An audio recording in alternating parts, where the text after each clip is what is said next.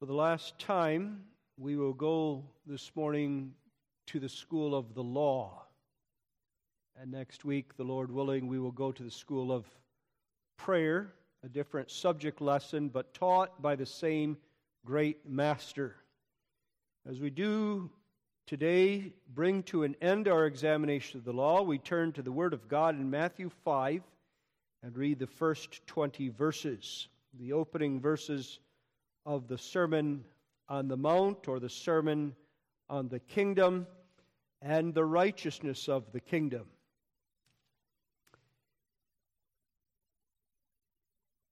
Whereas different times we looked at Jesus' application of the law as it came out of Matthew 5, we're going to see today what is the basic principle of obedience to the law as Jesus sets it forth in verse 20, and as the Heidelberg Catechism does, and the law of God itself in the 10th commandment.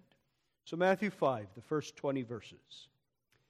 And seeing the multitudes, he went up into a mountain, and when he was set, his disciples came unto him, and he opened his mouth and taught them, saying, Blessed are the poor in spirit, for theirs is the kingdom of heaven. Blessed are they that mourn, for they shall be comforted. Blessed are the meek, for they shall inherit the earth. Blessed are they which do hunger and thirst after righteousness, for they shall be filled. Blessed are the merciful, for they shall obtain mercy. Blessed are the pure in heart, for they shall see God. Blessed are the peacemakers, for they shall be called the children of God. Blessed are they which are persecuted for righteousness' sake, for theirs is the kingdom of heaven. Blessed are ye when men shall revile you and persecute you, and shall say all manner of evil against you falsely for my sake. Rejoice and be exceeding glad, for great is your reward in heaven, for so persecuted they the prophets which were before you. Ye are the salt of the earth. But if the salt have lost his savor, wherewith shall it be salted? It is thenceforth good for nothing but to be cast out and to be trodden under foot of men. Ye are the light of the world. A city that is set on an hill cannot be hid. Neither do men light a candle and put it under a bushel, but on a candlestick, and it giveth light unto all that are in the house. Let your light so shine before men, that they may see your good works and glorify your Father which is in heaven. Think not that I am come to destroy the law or the prophets. I am not come to destroy, but to fulfill. For verily I say unto you, till heaven and earth pass, one jot or one tittle shall in no wise pass from the law, till all be fulfilled. Whosoever therefore shall break one of these least commandments, and shall teach men so, he shall be called the least in the kingdom of heaven. But whosoever shall do and teach them, the same shall be called great in the kingdom of heaven. For I say unto you, that except your righteousness shall exceed the righteousness of the scribes and Pharisees, ye shall in no case enter into the kingdom of heaven. This far we read God's word. We take also the instruction of our catechism in Lord's Day 44 as our guide and basis for sermon this morning.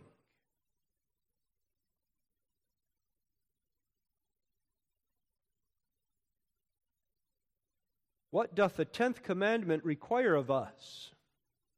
That even the smallest inclination or thought contrary to any of God's commandments never rise in our hearts, but that at all times we hate all sin with our whole heart and delight in all righteousness.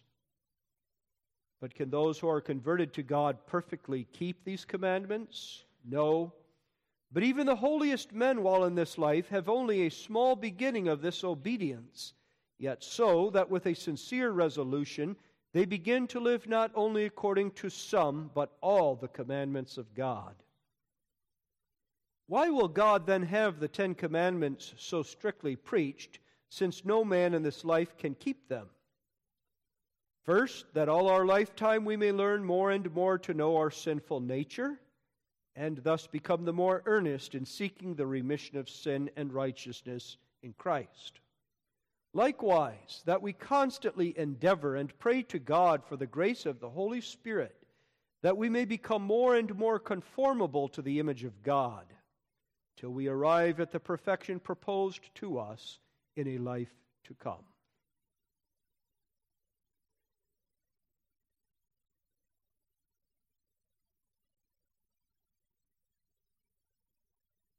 You and I have again in the past weeks, beloved, examined in more detail the law of God, what it required of us, what it requires of all who claim to be citizens of God's kingdom and children of God Himself.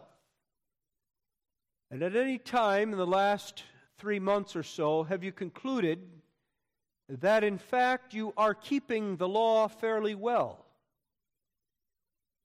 Have you concluded that the law is not actually so difficult to obey? He or she is a stupid person, one who just won't do what's reasonable and right, who steals and who commits adultery and who envies and is jealous of the neighbor and who does not submit himself to the authorities.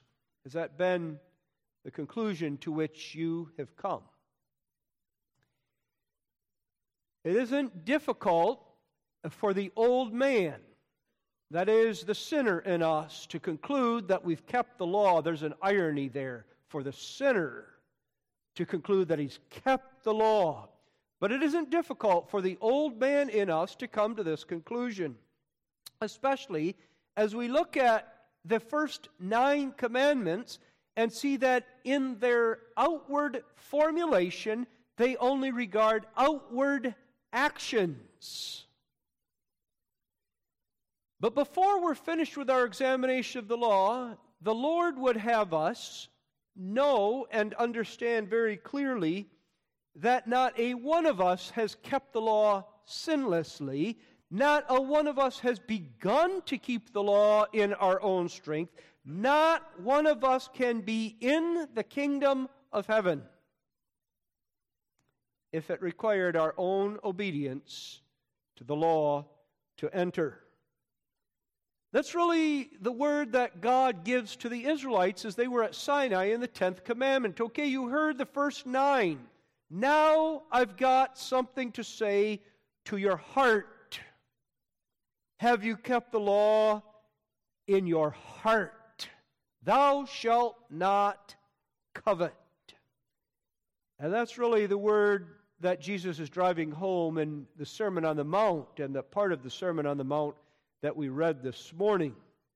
The keeping of the law is a mark, a characteristic of those who are in the kingdom of heaven. It is. He who does not keep the law at all or love the law of God cannot say he's in the kingdom and cannot say that the way he's walking will result and lead to heaven, that he's journeying there nonetheless. Have you kept the law? The answer of the Pharisees was yes, we have. They were in the kingdom. They would also be in the kingdom in its future fuller fulfillment. And therefore the word of Jesus in Matthew 5 verse 20 is striking. I say unto you that except your righteousness shall exceed the righteousness of the scribes and Pharisees, ye shall in no case enter into the kingdom of heaven. The righteousness I need and you need must be greater than that of the Pharisees. And the burden of the sermon this morning, as we explain the 10th commandment, is to ask, what does Jesus mean? How's that even possible to have a greater righteousness than that of the self-righteous scribes and Pharisees? But the 10th commandment will help us give the answer. The Pharisees, for all their apparent and outward righteousness, forgot that each of the first 9 commandments, in addressing one specific and extreme instance of sin really encompasses a whole category of sins, outward and inward, but even more, they forgot that there is a 10th commandment. Thou shalt not covet. Our catechism is brief in its explanation of the 10th commandment, but it gets right to the point of it when it says this: at all times we hate all sin with our whole heart and delight in all righteousness. In other words, God requires a perfect righteousness. As we're taught by Christ in the school of the law this morning, the last lesson we learn regards the righteousness that God requires. It is in the first place an inward righteousness, and secondly, an alien or an outward righteousness given to us. Let's notice those 2 points this morning. When Jesus says in verse 20, "Except your righteousness shall exceed the righteousness of the scribes and Pharisees," he's referring, first of all, to the actual keeping of the law. He is saying that if it were possible for the Jew, this must have amazed them and mystified them. If it were possible, the righteousness, the outward righteousness of the scribes and Pharisees, their obedience to the law was not enough, and you and I must do more. Now, before the sermon is over today, we will do justice to the fact that the Catechism drives home even the holiest of men cannot do this more. I need yet another righteousness. That's a whole second point. But what Jesus is not merely doing in verse 20 is saying, you need me, and the Pharisees don't understand that you need me. That's one thing he's getting at, but there's something more. Your righteousness, your outward obedience to the law must be even more than that of the Pharisees. Remember that we can speak of the word righteousness, and the Bible uses the word righteousness in at least these 2 senses. When we read that Noah was a just man and perfect, the word just and the word righteous essentially the same word. The point is that he was a righteous man. And there the point is not that the righteousness of Jesus Christ was imputed to him. Of course, that was true of him. But that's not what the Scriptures were saying there. It means he walked according to the law of God. There is an actual righteousness that God requires of you and me. And I'm saying that first of all, is the idea of Jesus here as well. What God requires in the law, we must do perfectly. And then we can enter the kingdom of heaven. Yes, we can. I say again, hold off just a moment. I'll get to that. Let's see what the law requires of us first. This is the point underscored by the 10th commandment. On the surface, the 10th commandment repeats every other commandment. You almost wonder, why is it necessary? When we heard a sermon on the 6th commandment, we heard that also the heart, the envy, the jealousy, the desire for revenge that comes out of the heart is forbidden by the 6th commandment. When we heard and studied the Catechism's explanation of the 7th commandment, we understood that even to lust after a woman in one's heart was to commit adultery with her.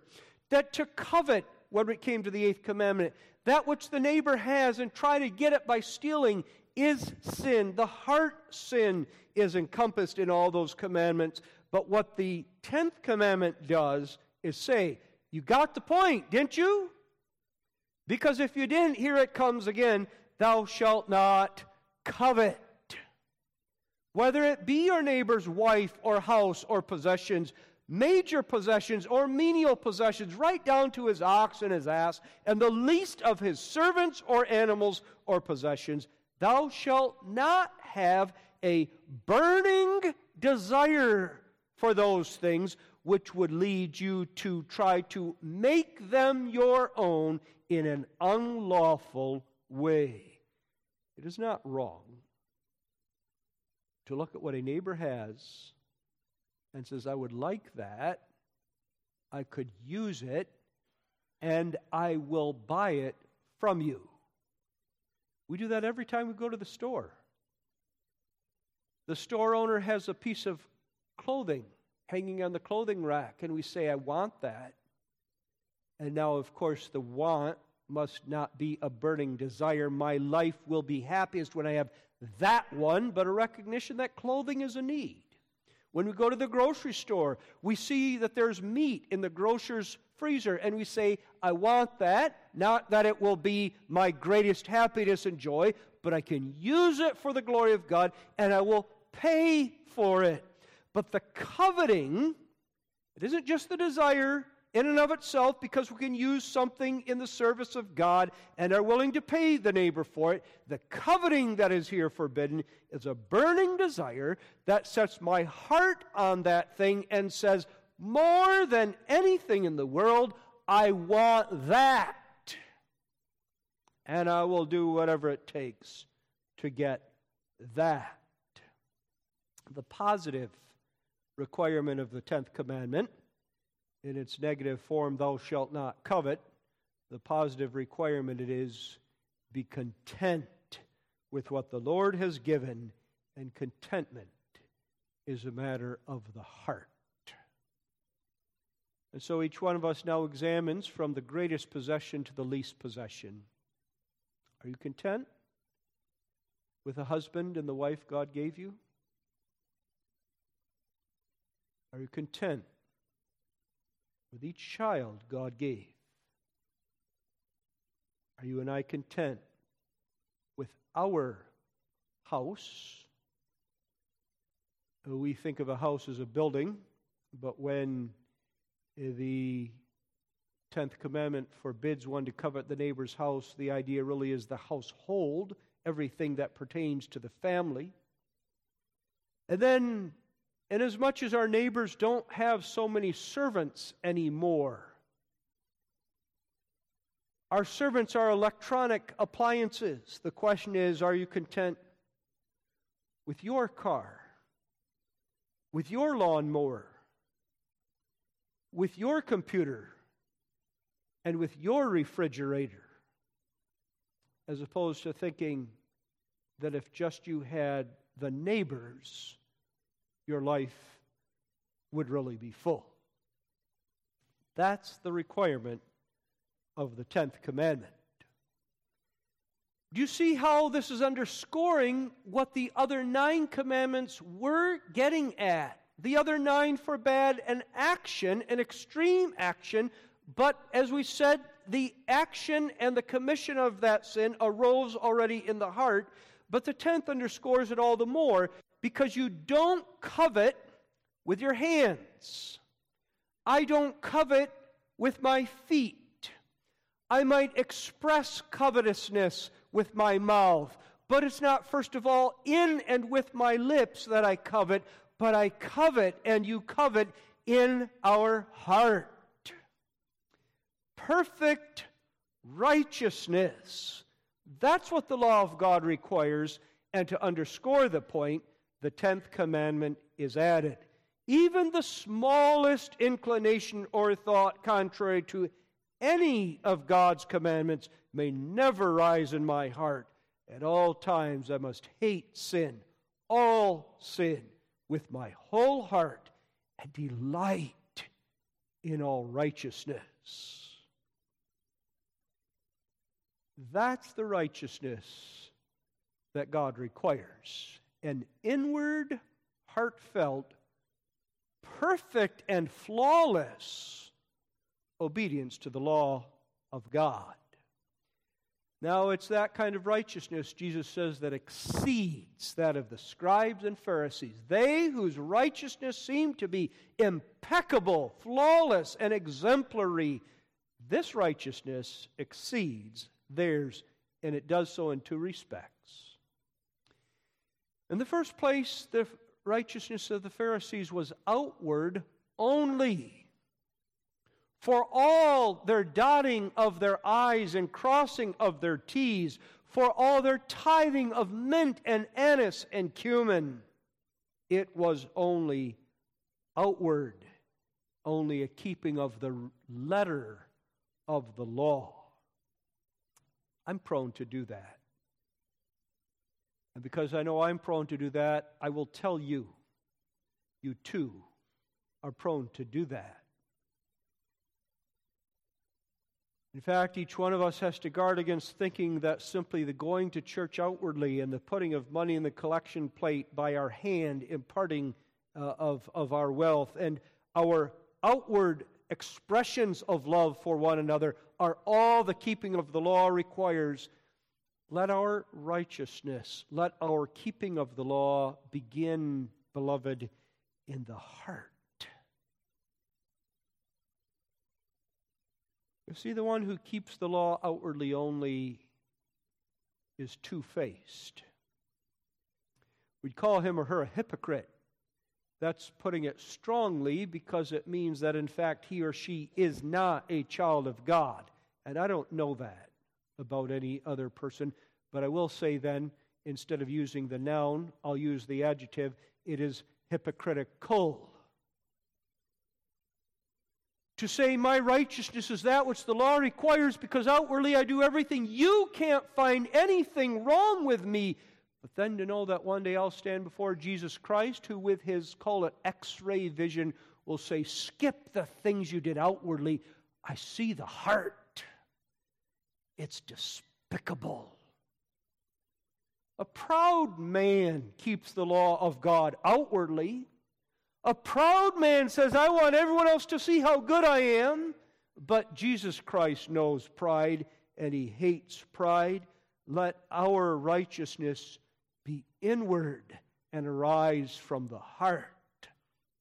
There's another flaw with the outward righteousness, or outward only righteousness, and that is inevitably at some point it becomes inconsistent.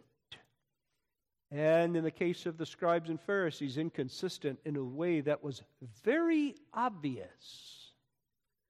For although they made attempts to obey this law and that law to the utmost, they didn't love the sinner. They wanted to make an example of the woman caught in adultery as opposed to treat her with compassion and seek to bring her to Jesus Christ in the way of teaching her her sin and teaching her to hate that sin from the heart. And so you and me, if our obedience to the law is outward only, will suddenly be confronted by someone else with a law we have not kept. And at that point we'll say, oh, the law never required that of me. Now I've set my own standard. So in the first place, the righteousness that exceeds that of the scribes and Pharisees as regards what must come from my heart and yours must not be outward only, but inward also. And in the second place, the righteousness that exceeds that of the scribes and Pharisees is one that accords with the law of God. That of the scribes and Pharisees did not. Again, that must have caught the Jews by surprise. It certainly would have been an affront to the Pharisees who said, what do you mean our righteousness doesn't accord with the law of God? That's the very standard we use. We know that law in and out. But though pretending to keep the law, though speaking highly of the law, they added to the law. And as soon as you or I add to the law of God, we don't have the law of God anymore as our standard. We have now the law of man. Jesus underscores that that's what they've been doing again and again in the 5th chapter in different passages that we read in connection with other commandments. You heard that it hath been said by them of old time. That was a man teaching you. It was a man giving his interpretation of the law. It was a man giving an interpretation of the law that he held before you as the standard by which you must live. His interpretation of the law of God. But I say unto you, And then Jesus gave a vastly different interpretation of the law, one that got right to the heart of the matter. And he said, that's how you are to live. That is what God required of you. And so we're warned against inventing our own standard, adding to the law, making a way in which I must keep the law to be in someone's good graces, having a different way in which you must keep the law to be in someone's good graces. Maybe a double standard that makes it easier for me, as it did for the Pharisees, to think that we're pleasing to God and really covers up, blinds us to the fact that we're not pleasing to God. We must have a righteousness that accords with the law of God. Now let's take a step back and see what Jesus is saying to sinners here. Your righteousness must be greater than that righteousness set by the example of the most self-righteous people who appeared in the sphere of the covenant, outwardly in the kingdom and church, that you've ever met, the Pharisees. Yours must be greater than that. What Jesus is saying here at bottom is, God has not changed His mind. When He said to Adam and Eve in the Garden of Eden, the day thou eatest thereof, thou shalt surely die. When He said in Deuteronomy 21, verse 23, as Paul reiterated in Galatians 3:13, that to violate even the smallest command of the law is to be worthy of the curse of God. God has not changed His mind. It is Arminian theology, but then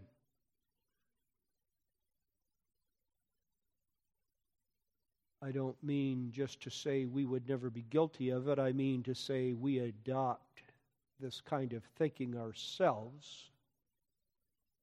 It is Arminian theology to say that God changed His standard once man fell into sin.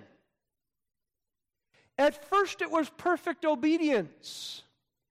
Now that we're not capable of perfect obedience, God Himself has changed the standard to require an imperfect. He is content with an imperfect obedience so long as you believe in Jesus Christ. And Jesus is saying in verse 20, as it were, oh no, oh no, oh no. The justice of God requires that He has not changed His standard and His requirement, and the truth of God requires the same. If you have a God who changed His mind about the kind of righteousness that's required of us, we no longer have a faithful God on whose word we can depend. But God hasn't changed His mind.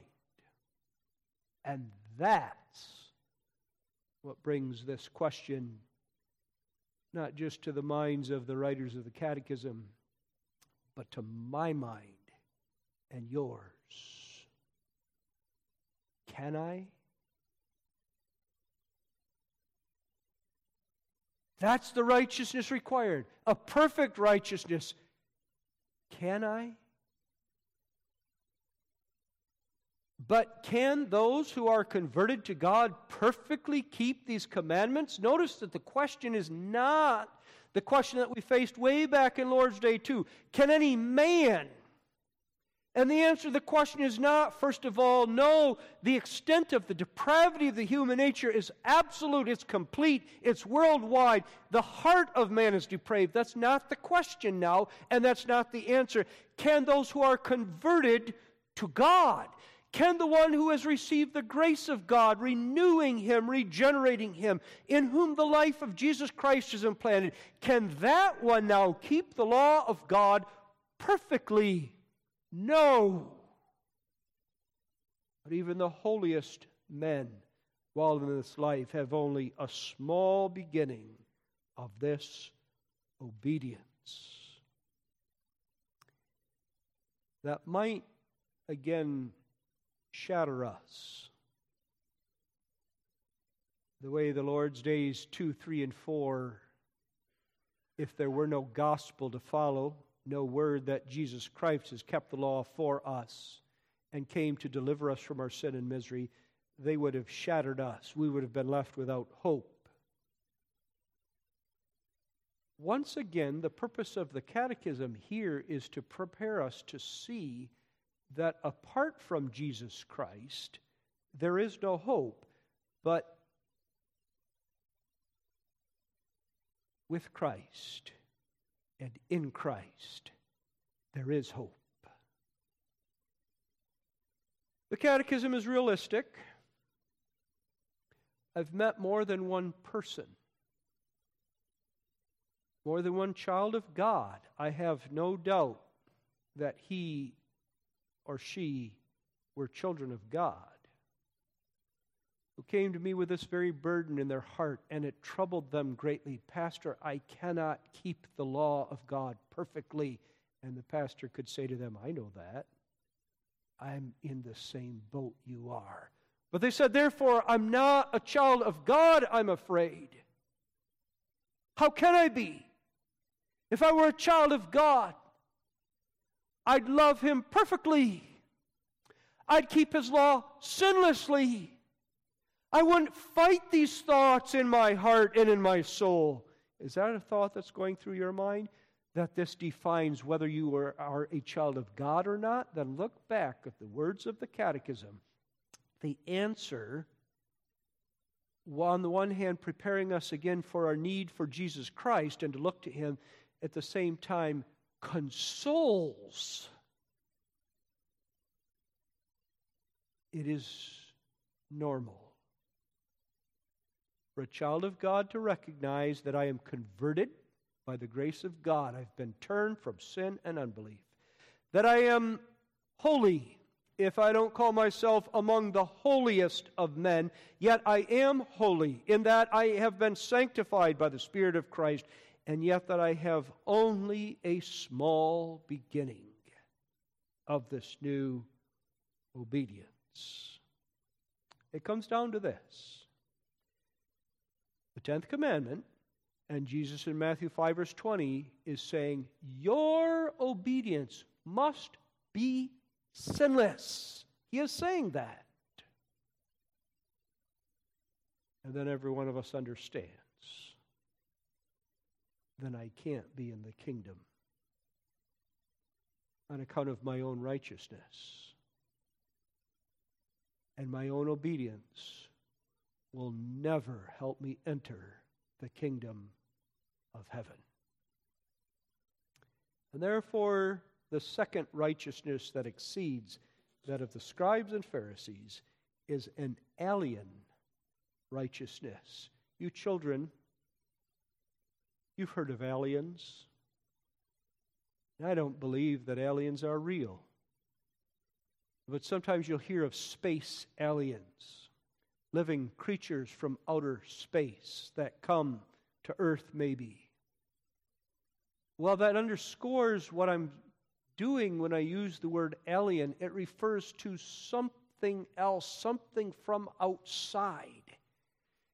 That righteousness which really, truly is perfect.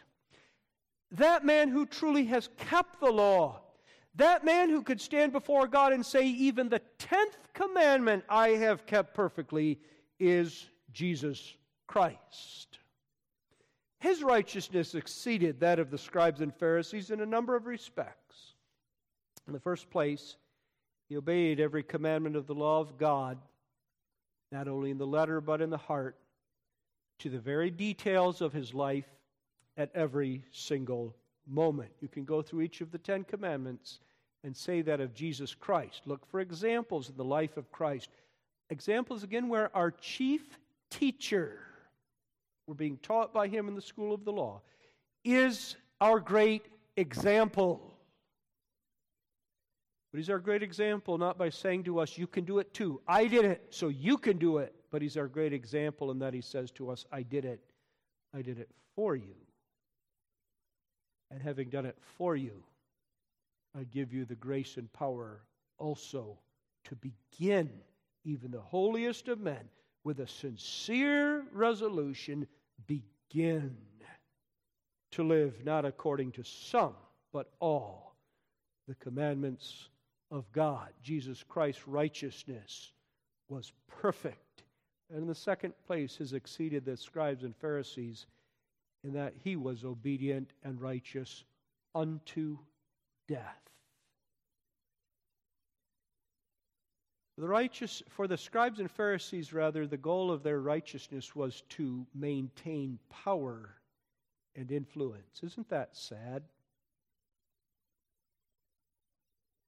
And yet again, many a man, many a person, we don't even have to look to civil politics and to the world.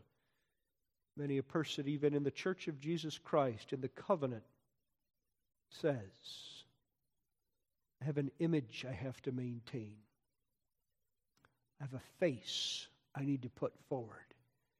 The way people view me, the things I do in the church, that's my goal at every moment, to maintain an image. Isn't that sad?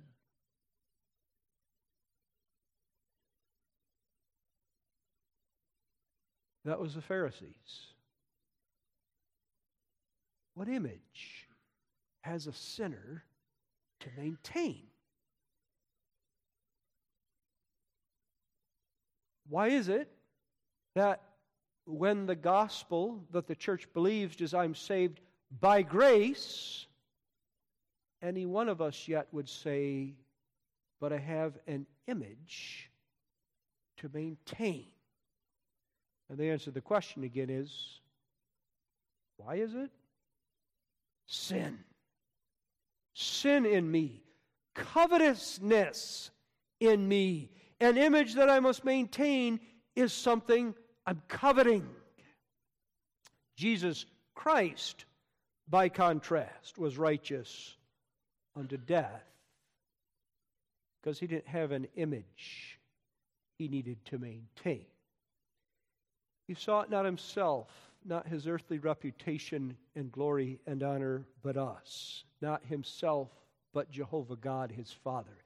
He did it in the full confidence that he was indeed the mediator and head of the covenant, the only begotten of the Father, that indeed the Lord would exalt and glorify him, and through exalting and glorifying him would exalt and glorify you and me with him. Yes, but his reason for dying was not what he could get out of it, but his love for God and the law of God. And in that way, his righteousness exceeded, infinitely exceeded, that of the scribes and Pharisees. And here now is good news.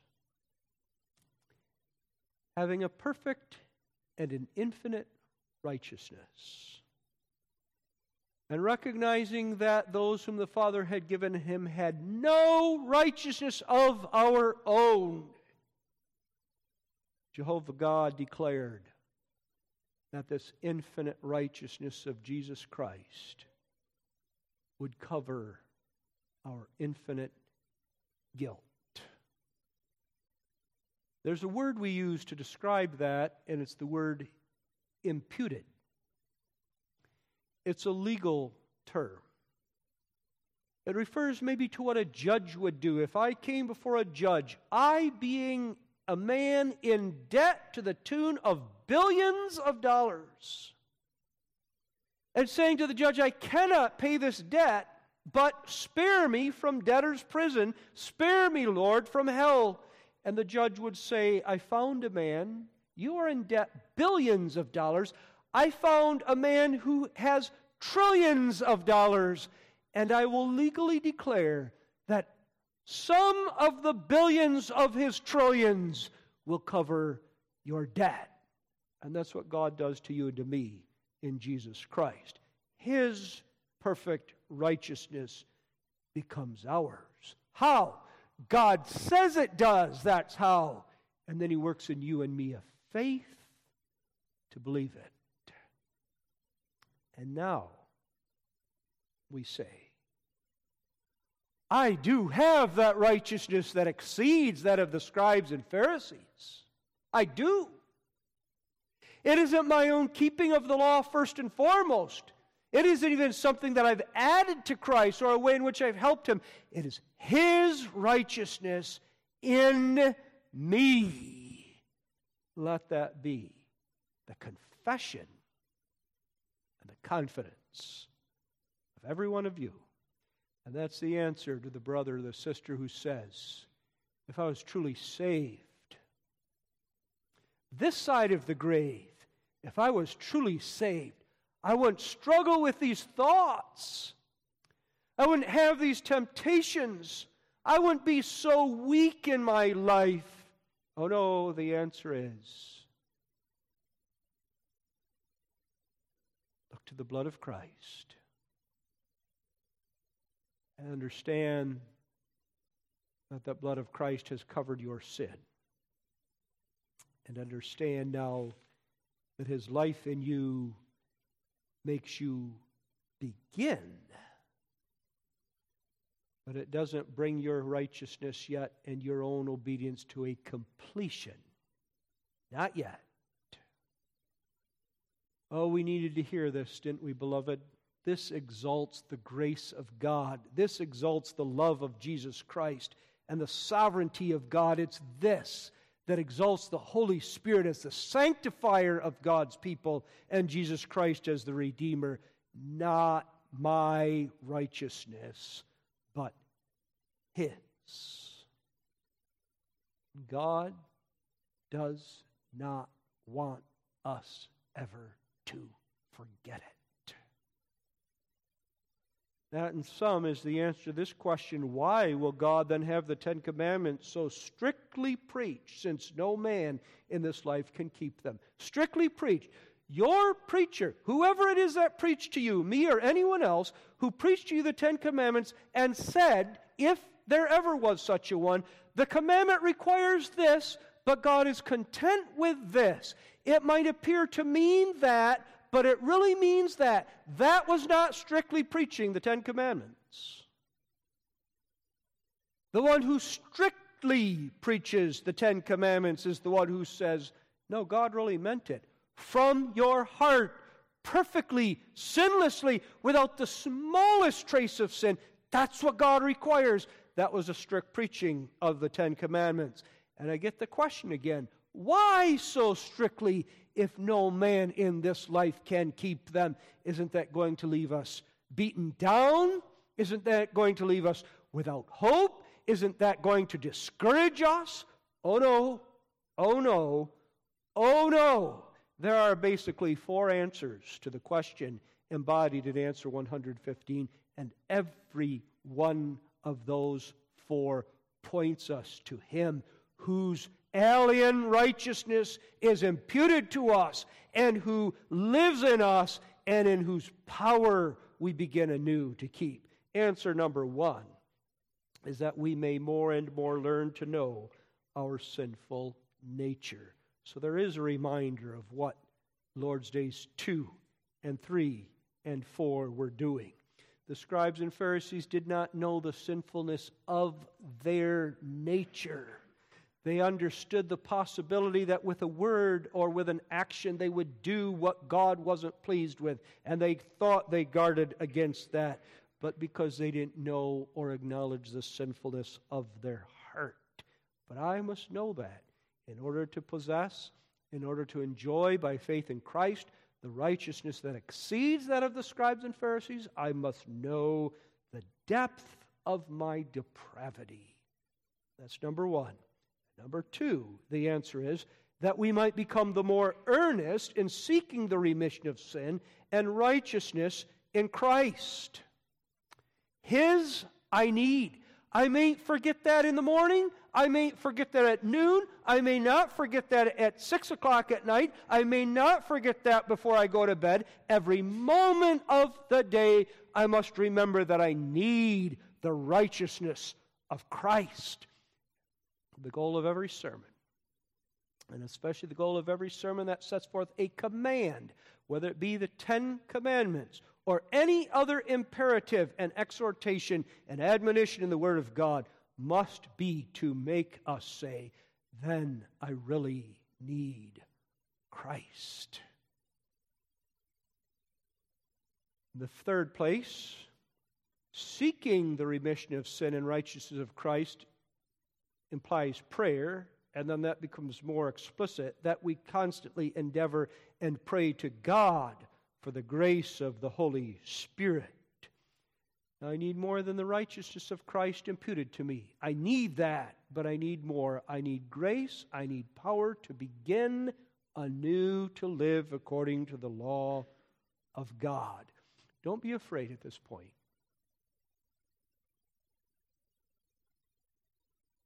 That if you seek grace to begin to obey God's law, you will come to think that your obedience to God's law helped get you saved, helped you enter the kingdom. I say to you today, don't be afraid of that.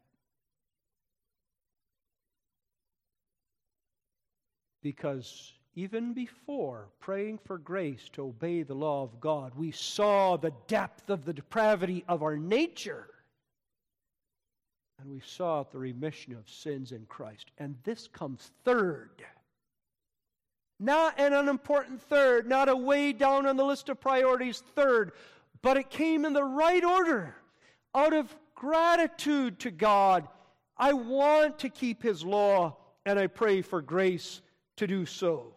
And then in the fourth place, God will have the Ten Commandments so strictly preached to work in me and in you more and more a longing to arrive at the perfection proposed to us in a life to come.